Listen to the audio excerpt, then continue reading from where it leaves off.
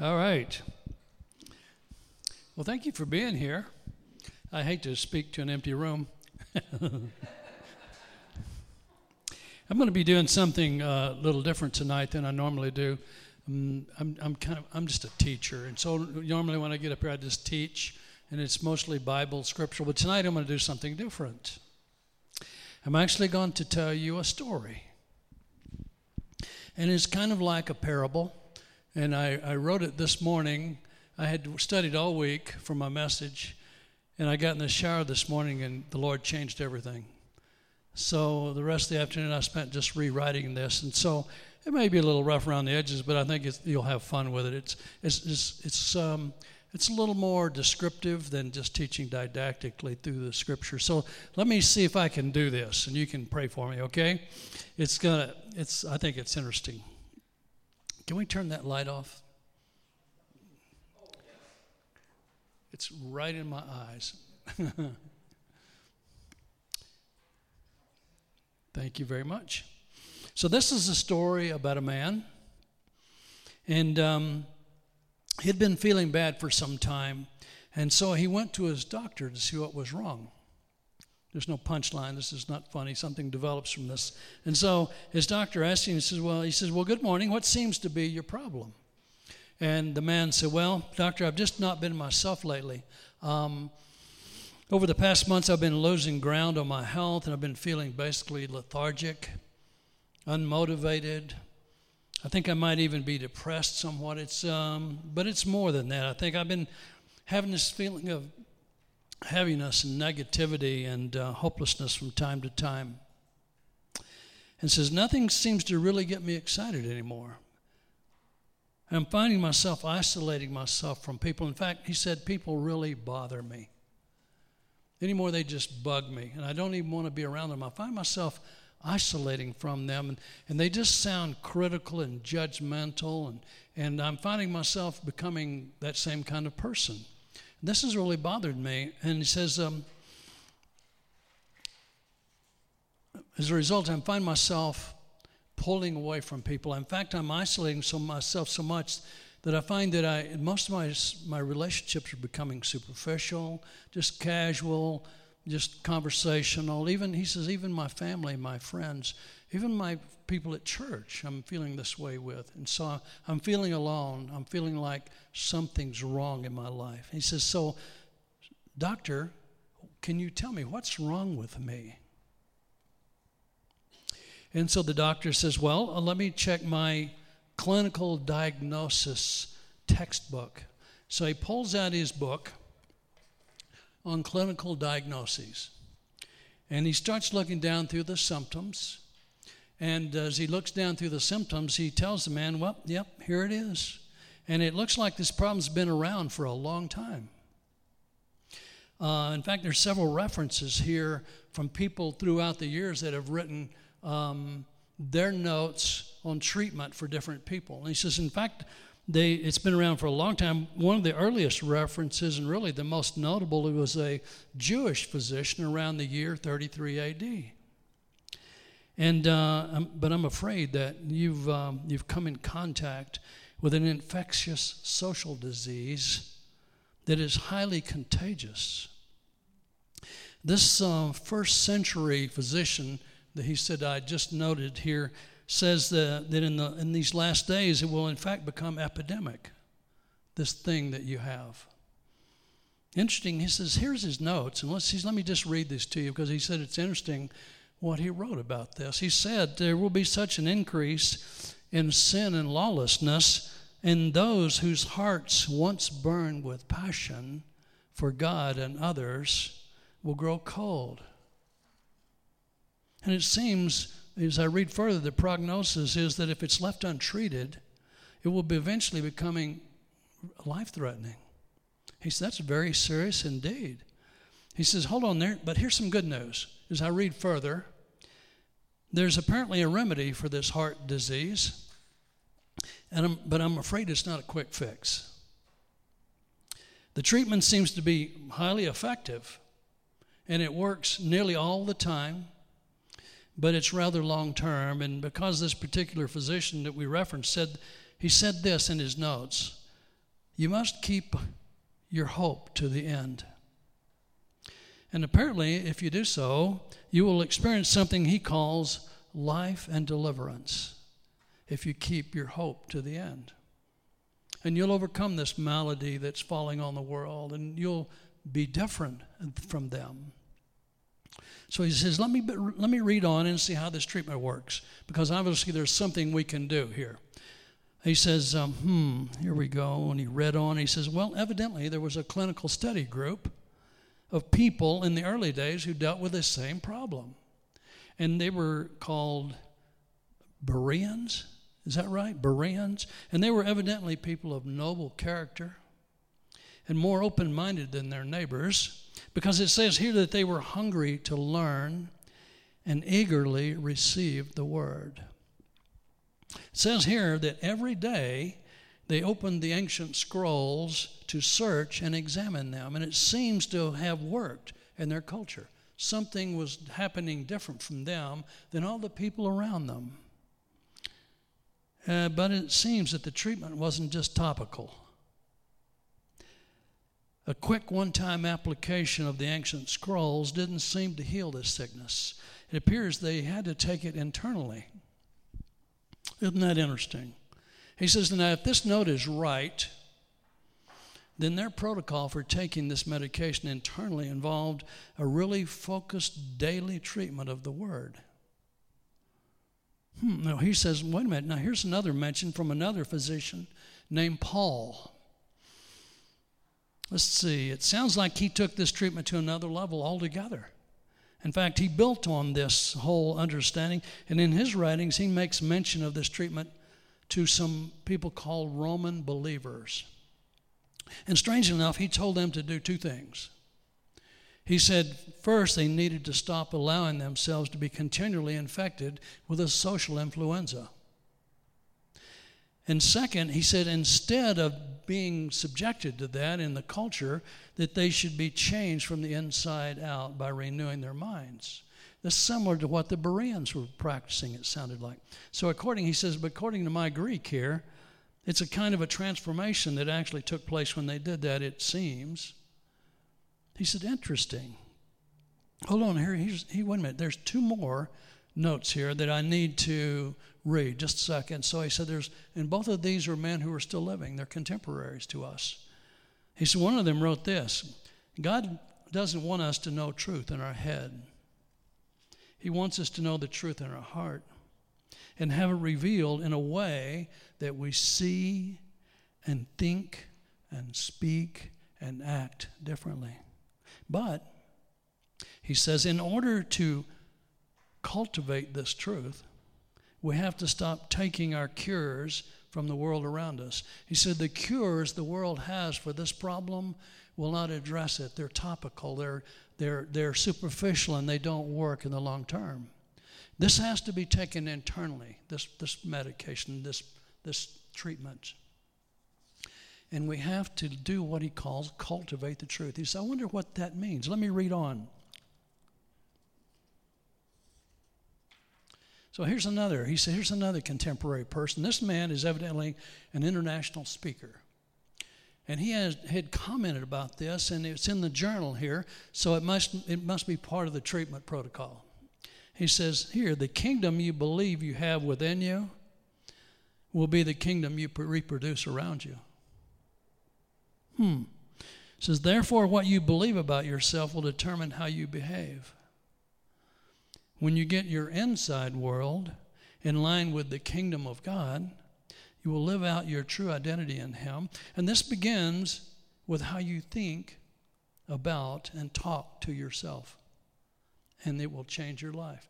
So wait a minute. He said there's this treatment, and it involves some rethinking, some reprogramming at an internal deep level. But it seems to be highly effective. And he says, this particular man, into making his point, he quotes that first century physician, again, in some book entitled Matthew. Is that right? And he says, I don't know. Here's what it says. He who has ears to hear, let him be listening. And let him consider and perceive and comprehend by hearing. Oh, I see. He said the treatment involves actually consuming and digesting these words in order to understand them internally at a heart level. And this internal assimilation, this digesting of this word, the process seems to produce an effect on the body and the mind. It's physical and emotional and spiritual. It really does change the effect of this dullness of heart. Wait, here's another contemporary reference, he says. And this man gives us even more information. Apparently, according to this expert, kingdom thought breeds kingdom revelation. Now, it's interesting. He says, he didn't say kingdom thoughts. He said kingdom thought. In other words, kingdom thinking. He's talking about a way of considering and comprehending the word that produces kingdom understanding. And then the kingdom understanding evidently produces kingdom living. So he said there's something to this. Let me keep reading because there's some more lines here. Let's read a bit further and see if we have any instructions on actually how to administer this treatment. He says, protocols. Here we go. Here's another physician. She's actually a follower of that first century physician. And this is interesting. She's actually an expert on how the human brain works. She's apparently done clinical studies for years and years, decades, on the effectiveness of learning, of taking information and processing it into something that has substance. And she approaches learning from a clinical perspective. This would be interesting, very practical. He says, according to this expert in learning, actually reading the information is not the problem. Rather, she says this, the problem with gathering information is that it is not managed well. So the problem is not in gathering information, it's just because lots of people gather information. What they do with it, they don't handle it well and manage it well and let it produce something in their lives that is beneficial. That sounds like the difference, he said, between the understanding of the head and the heart, doesn't it? A little bit. Let's read on and see if she gives us any help on how to do this. If there's any practical steps that might help in working this process of getting this information that we think is good into our hearts. And she says that in order to get it from the head to the heart, it has to be translated in a way that brings understanding. It's a marriage of both the intellectual and the spiritual understanding working together. So according to her, evidently, God helps us in our understanding as we process this information. Isn't that interesting? So what is her answer to how we manage the word in such a way that it becomes part of our heart, soul, and life? You had those questions yourself? This little fantasy story, this little thing is just a development of a thought. What if reading the Bible wasn't enough? What if reading the words didn't really change our lives? Well, we'd have to go back and see what's wrong with that process, and maybe we need to learn how to read those words with more meaning and understanding. Are you with me? So this doctor is Dr. Carolyn Leaf, wrote this steps. And I'm going to give you just a few of them because it's quite lengthy, but I just put it into just a little summary. And I want to give you some help on how to read the word to get it down in your heart. Because this is the thing that will sustain you and keep you from that place of dullness. And in the end, it will bring you hope that brings life and deliverance. You believe that? You will when you read that with understanding. So let me go through a few steps with you. These will be simple. And I know this is just a study form, but it is very helpful. I've tried it myself, and it works really well. All of these things she's teaching here were developed from clinical studies over years with hundreds and hundreds of people. In South Africa alone, she did this for over 20 years with impoverished, uneducated people who flourished in this learning experience. Is that helpful? So let's just look at it. First, she says, Dr. Leaf says this, You have to start with the right attitude in your heart. If you try to read the material with bitterness or unforgiveness or anger, anything that's not that barricades your heart from the truth, you need to stop and check your heart and get that squared away. Does that make sense? Do this. Okay. And she says, check your heart before you begin. Second, her research reveals this. You actually need to monitor your input. And by that, she says, so what I read and listen to and watch makes a difference. What I take in makes a difference. If it's negative, it will produce negativity. If it's evil and dark, it will produce that in my life. But if it's life-giving and good, it will produce that same effect in my life. Are you with me on that? She said, strangely enough, one way I can do this is a very practical thing. I need to read the words with an instrument that guides my eyes while I'm reading. Did you know that when you read a line of words, that if you'll follow along that line with a pencil or with your finger, that your reading comprehension increases by 50%? That's substantial.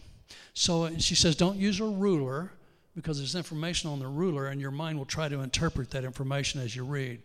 Use a finger or a pencil and follow the line, and as you follow the line, you're using both sides of your brain. Left brain and right brain simultaneously increase your comprehension by 50%. Is that helpful? So practice that this week. I've got my men's group. They have homework, don't they, Chris? I gave them homework this week to go try these things and come back next week and tell me how this helped them in reading either a book or scripture or listening to something and taking notes. Let me give you some more hints here. She said, and to make this more effective yet, the more of your senses that you engage, the greater your comprehension, the greater your focus, the greater your understanding. So she says, if you're going to be reading and following along the line, just go ahead and read out loud. If you can, if you're in a place where you can, read out loud, and it engages your hearing and your vision at the same time. So there's two senses there instead of one. So you're following along, left brain, right brain. You're reading out loud so that your eyes and your ears are involved, and you're becoming more focused, substantially more focused. And then she tells us, read only a chunk of information at a time. What did we determine a chunk was, Chris? 2 or 3 sentences. She says, if you read more than that, you won't get it. Go back and read 3 lines and see if you've got that much first. And how do we know if we read those 3 lines, if we understand them? Well, she tells us further. This is very helpful. She says, begin to listen carefully. You're reading out loud, right? Listen to yourself. Now, she said, imagine you're having a conversation with the author of the words and begin to dialogue what it means. Begin to paraphrase out loud. Begin to ask questions. Begin to answer those questions. And at this point, I would say this is where we engage and we ask the Holy Spirit to come and speak to us in this dialogue, to bring emphasis and highlight and bring revelation. This is a perfect opportunity as we're having this ongoing dialogue to say, Lord, come and be part of this. Does that make sense? You guys believe that kind of stuff happens? Okay. And so we're listening carefully. And she says this, keep a pad and pencil there because you're going to want to write things down that are important. Okay? And so when you write these things down, write down not only words or sentences, but also diagrams and visuals. When I read, I see pictures of things and I draw pictures. And those pictures mean something. It's a concept that I can look at and immediately it reinforces my learning in that moment. You with me? The older I get, the more I have to do this. And she says, keep a pen and paper handy while listening. This keeps your mind not only from wandering, but it actually, in a neurological way, keeps your mind in order. It increases your capacity, again, with comprehension. Now, there's a warning here. A lot of us, and I'm not telling you not to do this, but this is not help. There's passive helps and aids, and there's active helps and aids. Highlighters and underlining lines are passive, and they do not promote learning. What promotes learning is to circle a word or a concept or a key thought or a theme and just circle it. He says your mind will hone in on that one thing, and when you're done, you can look at the page and you know exactly what's happening on that page by looking at these key words and concepts and ideals. Is this too studious? I think this will help you a lot. Some of the guys in our group are going, wow, I can't wait to try this because I am so stuck. I read the Bible and it's like blah, blah, blah, blah, blah. And I said, well, engage it. Begin to talk through it and do these things and see what happens. These are proven in clinical trials with human beings just like you and me. Some of whom are not believers, but they're learning nonetheless because it's a practicum. So write these things down. Avoid the highlighters and underlining. Stay with active notes. Let me try something else here. When you get done and you look at your page, if you have more than 40% of your page marked up with circles and everything, you got too much. Keep it succinct and keep 15 to 20% of your page with your notes. And that way you'll be looking only at key thoughts and concepts and ideals. Then she says, do this, interact with words. This is what I was telling you about a minute ago. If you're interacting as if you were interacting with whoever wrote the word, in this case, we are. If we're reading Scripture, we're having a conversation with the Holy Spirit, who's the author of life. And so we engage him in our conversation. She's begin to paraphrase and discuss with yourself, have an interaction. See, this interaction alone creates, in a neurological sense, long-term memory.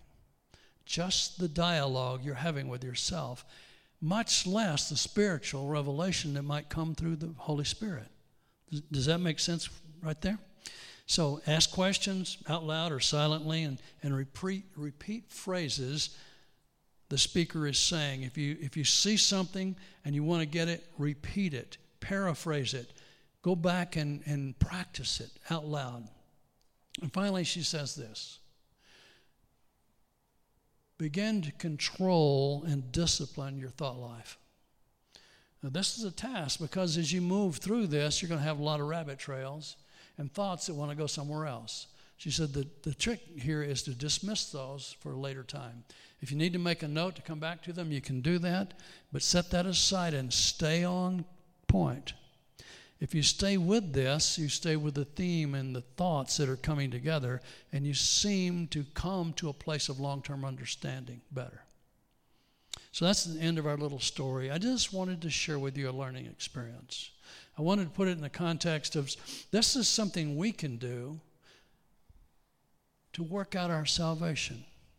This is our part in participating with God to hold to the Word and not just, I heard someone last week say this, and I didn't want to correct them because part of what they were saying was right.